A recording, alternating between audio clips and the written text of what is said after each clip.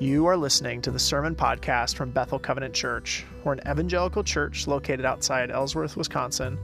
And in order to love our neighbors during the COVID-19 pandemic, we are currently not gathering in person, but you can join us live online on our Facebook page at facebook.com/Bethel Covenant Church. We have a live stream every Sunday morning at 10 a.m. Thanks for listening.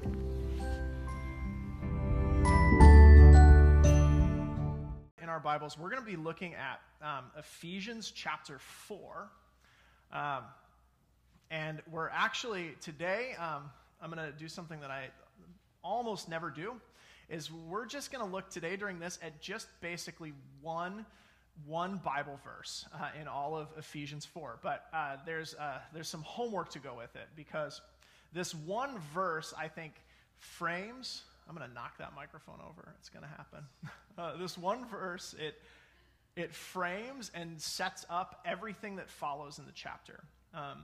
It's one way of understanding what it means to be a disciple of Jesus, what it means to be a part of the church for the author of Ephesians, a man named Paul. And so we're going to focus on this one verse, but I challenge you, I invite you, after we're done here today, to sit down and read the rest of Ephesians chapter 4. But we're going to focus on the one verse, because I think if we don't understand this one verse well, we do the rest of the stuff in the chapter and we force it, and I don't think it works very well, if I'm being honest. So we'll get to that in a minute. But at Bethel, over the last few weeks, we've kind of started a new sermon series, and we're talking about how, it's sad to say it, the truth is we live in an incredibly divided time. We live in a time where all of us feel like we have to find a side or a camp and jump on it and be full-throated supporters of whatever that is. And everybody else that's not on our side in our camp or agrees with us on whatever that thing is, we kind of condemn everyone else. And we talked about all the different fault lines. And I think in our culture especially, just everything you can possibly disagree on becomes a fault line, becomes a place where you can decide, okay, we're good, those of us that think this way, and they're bad. We talked about the deep, serious divides in our culture between, good people and people that like pineapple on their pizza last week, right? Sorry, Dowdies. No, but seriously, whatever it is, it doesn't seem to matter. Whatever it is, we're ready to push off and cast away. And it's interesting because we talked about this last Sunday, but from God's perspective, there are only two kinds of people in the world. There are those in Christ, and those Christ is pursuing. And while the evil one leads us towards division and polarization and chaos on the one side, and sometimes I think the evil one leads us to, in the church, to have easy, meaningless peace or conflict denial or even enforced uniformity. While the evil one tries to divide or diminish our coming together, God calls us to unity. And unity that doesn't come from uniformity, but unity that's actually strengthened by our difference. And it's united around the cross. And I think we're called, and God is trying to grow in us, the ability to walk hand in hand because we agree on the most important things, even when we don't see eye to eye on all of the details. And so because of that call, at Bethel a number of years ago, we actually sat down around tables and developed a document that was designed to kind of help us do that, help us come together even though we're different and stay together. And we call that our relational covenant. And so over the next few weeks, we're actually looking at the different points of that tool. There are 5 statements in that relational covenant. And the goal of that document, it's based in Scripture, and it's designed to help us do that, to hold hand in hand even when we don't see eye to eye. And it's a good thing that we sat down and did this a few years ago, because I believe now, not just in our church, but in our world, is kind of the time to kind of break the glass and pull that document out. Because we are, that document is rooted in the desire to unite when the world says divide. And so we're going to go through these 5 choices. The document is just 5 choices that we can make, 5 countercultural choices that we can make in our homes, in our church, in our workplaces, in our families, in our community. And if we make these 5 choices consistently in our relationships, it leads to unity in diversity rather than uniformity or division. And so this week we're looking at the first statement. And I'm going to share this document on the Facebook page so you can see the whole thing, because I'm sure you don't have a copy of it at home anymore. But the first statement is this. We say, as people of Bethel Covenant Church, we choose to respect and honor one another, the pastoral staff and the lay leaders, by building each other up instead of tearing down. That's our first statement. We say, you know what, at Bethel, we know what the rest of the world is like. We know what our families are like. We know how divided and chaotic the world is. But here, when we come together as the church, and I'd encourage you and your families too, we are going to dedicate ourselves to building up rather than tearing down. And this seems obvious. This seems easy. Paul talks about it towards the end of Ephesians 4, so you'll see it if you read it. This seems easy, but the reality is we live in a culture that is obsessed with finding ways to tear down, isn't it? Right? It's much easier to tear down than it is to build up. You know, I'm an expert at it. When I meet somebody that feels differently about something, my mind, I just immediately assume the worst, right? Oh, what? How could they possibly think that? Or we go straight for the hypocrisy in others' thinking, right? Or maybe we discover the mistake that they made or the failure of someone else, and we say, oh, you believe that? Well, don't you know this person said this, and how could you possibly be a good person and think that way? And you know, and sometimes I think this hits us everywhere. At work, rather than encouraging people who are doing a great job, we spend all our time thinking about and condemning the one person that never does anything, right? We're way better at dragging down the people that cause problems than we are at celebrating the people that do good. In politics, we vote based not on hope that we might elect a good leader, and I mean it at all levels of politics, but based on who we hate more than the other. What a world we live in. You know, when we hear someone we disagree with, we close our ears to that voice and we start hunting for somebody that can repeat back to us what we already think. We would much rather tear down and separate than build up. And sadly, what breaks my heart as a pastor is that the church often follows these trends rather than showing the world a different way. You know, at church even, you know, and even faithful Christians I know, you know, we come together and we shake our heads at, oh, the sinful world, you know, they're so messed up out there, while we divide along the same racial, cultural, and political lines. But that is not the gospel, right? The gospel is meant to cross lines rather than be divided by them. So how can we be known as a people where people are built up rather than torn down? Do we just try and be nice? You know, do we smile more? Do we silence our disagreement? Do we walk on eggshells, making sure to never talk about that issue or that topic or that person, because then our unity is going to fall apart? Well, in Ephesians 4, Paul dedicates a whole chapter to insisting that the church be united in a divided world. He assumes conflict. He assumes disagreement. He assumes we're not going to see eye to eye on everything. He assumes that the church is going to be full of different kinds of people of all ages and cultures, and that we're going to face this temptation to divide or enforce uniformity. And so as you read the chapter today, I encourage you to be looking at that. You know, read it this week. I've read it a few times this week. Read it again, because I think it's all valuable. It's all important because it reminds us what it looks like to be united. But the very first thing I want to talk about is just chapter 4, verse 1.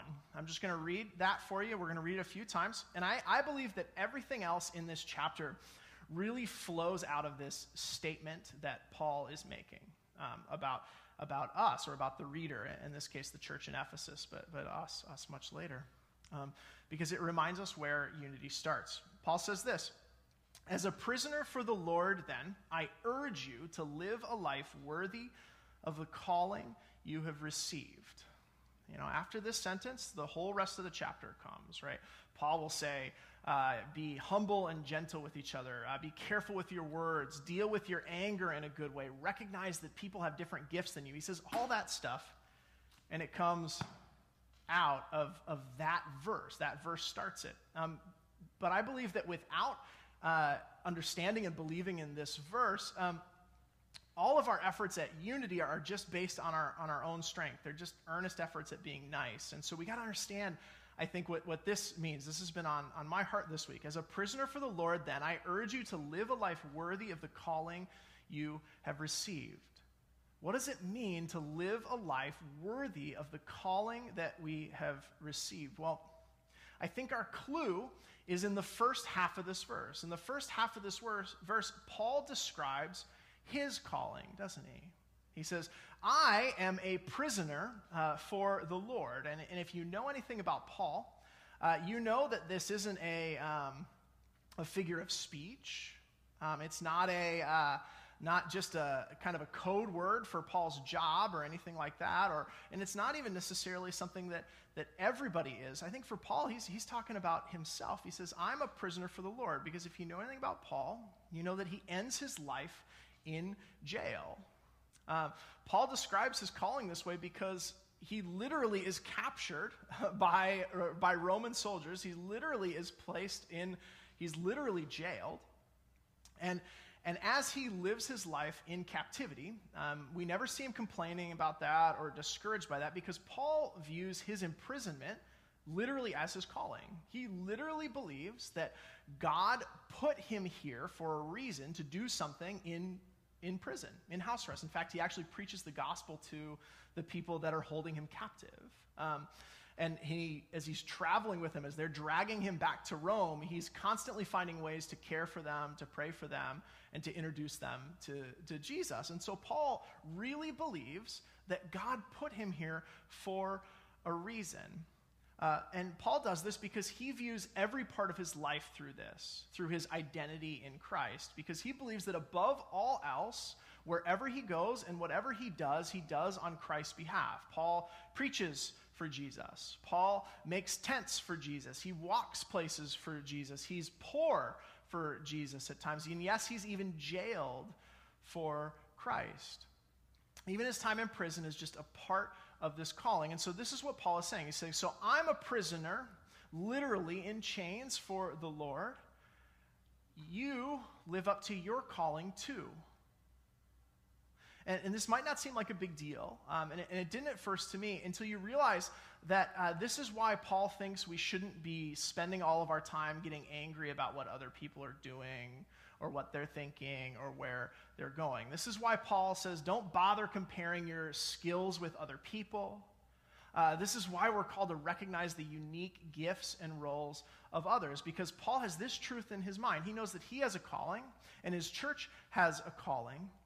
And we ought to spend our time trying to live up to that rather than worrying about what others are doing. Paul is reminding us, he reminds me that we all have different calls. We all have different roles. We all have different journeys through life, but we have one God. And so Paul says, stop worrying about what he's doing or what she's doing, and start worrying about being faithful to your call. So often our focus is just zeroed in on other people. What they say, what they do, what they think about me, how I can compete with them or compare with them or correct them. How can I help them be better people, be better followers of Jesus? But it's not until we recognize that my call, journey, gifts, and relationship with God are different. They're unique. And I have to take responsibility for my call. Because we can't build anybody else up. We can't offer anybody else anything if we aren't following the call that God's put on our life. And when I realize that God doesn't want me to be the same person that he wants you to be, that God doesn't want me to be reaching and caring for the same people that he wants you to be. It's only when we realize that my journey of faithfulness is just going to be different than everybody else's that we are able to live into our calling and build somebody else up in following theirs. Because when we do this, we discover that our disagreements with others aren't battles to win anymore, but chances to learn. When we understand our calling, we recognize that someone else's thoughts and actions or beliefs, they don't actually challenge us. They can encourage us. We don't have to part ways. Instead, we can start doing what God made us for, and you can start following God in your life, and we can speak truth and even disagreement. We can even disagree and get in discussions and say, I think you're wrong on this. And instead of it driving the relationship apart, we actually build each other up in community. We don't have to focus on others' decisions or actions or behaviors. We just have to be faithful with ours because we have different calls, but one God. And eventually, as you read chapter 4, we'll be built into a body. Not a lockstep march, not a bunch of widgets that come out of a factory, but a physical living body that stretches over the whole world, that one part of the body does what it's called and good to do, and another part does what it's called and good to do, and it comes together in this beautiful way. So I just wanted to share just one last story. This is from the Gospel of John to end our time. The very last conversation that Jesus has in the Gospel of John is between him and his best disciple, Peter. Peter's always running out ahead of the crowd, like he's an awesome disciple. He has all the problems, but all the passion. That's what's so great about Peter. But Jesus has one last talk with Peter. And it begins with Jesus restoring Peter as a disciple, because if you remember, Peter turned his back on Jesus when he was hanging on the cross.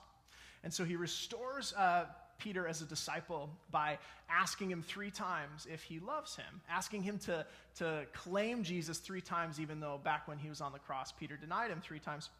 And so 3 times Jesus asked Peter, hey, Peter, do you love me? And Peter says, yes. And Jesus says, okay, well, if you love me, feed my sheep. This is what my call for you. And when Jesus gets to the 3rd time, Peter's feelings are hurt. And he says, Jesus, I love you. And Jesus says, okay, then follow me.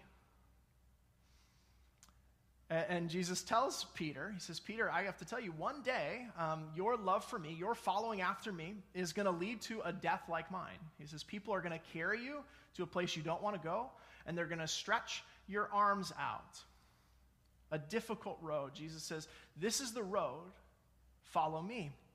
Peter is like us, right? He hates this idea. He's like, no, my identity, his identity is still, he's seen Jesus rise from the dead, but he's still, after as much as he's clinging on to stuff. Peter's still defined by what he has, what he does, and what others think about him. Even though he loves Jesus, he, like we do so often, wants to love Jesus, he's still obsessed with his earthly success, Peter. And so Peter's question is, But Jesus, what about him? I have to go to a cross like you, but what about that guy? What's his path look like? I care about his.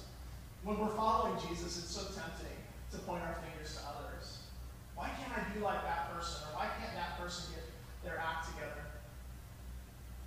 To live off others' lives. And Peter does the same thing. The same person that saw Jesus walk on water asked him, what about him? Jesus answers, if I want him to remain alive until I return, what is that to you? If I want him to have a life like this, what is that to you? For you, follow me. You must follow me, Jesus says. And that's our invitation from him today. To confess our sin, be set free from it, to be forgiven and promised eternal life, and to accept his call to be made new by the Holy Spirit, to follow him wherever he leads. If you would like to take that opportunity, if you'd like to take that offer, Jesus is saying that to us. As for you, follow me. If you'd like to accept that, I want to invite you to pray with me right now to accept that call to follow him. Would you pray with me? Father God, I am not good enough on my own. I don't have it all figured out, and I've sinned. I've rejected what you have in mind for my life, and I've dedicated it to something else. I've left your call on the table in favor of something else or someone else, but I'm ready now, Lord, to receive Because of Jesus who died and rose again, forgive me. By your Holy Spirit, make me new. And because of the resurrection, Lord, help me to trust in your eternal life. In your name, amen. If you prayed that prayer or something like it today, I'd love to hear about it.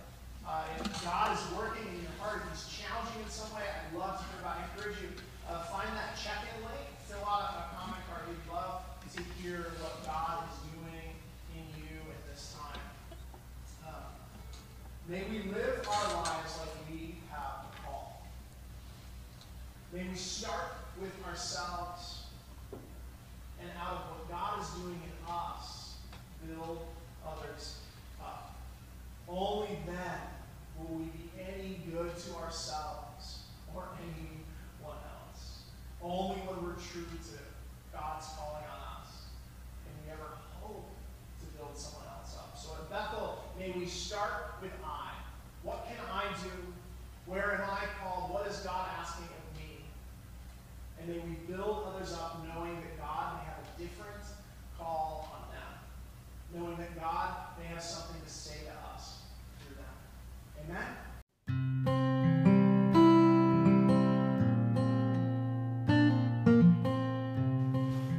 Thanks for listening to our podcast. You can find out more about us and join our live streams at facebook.com/Bethel Covenant Church. Thanks and have a great week.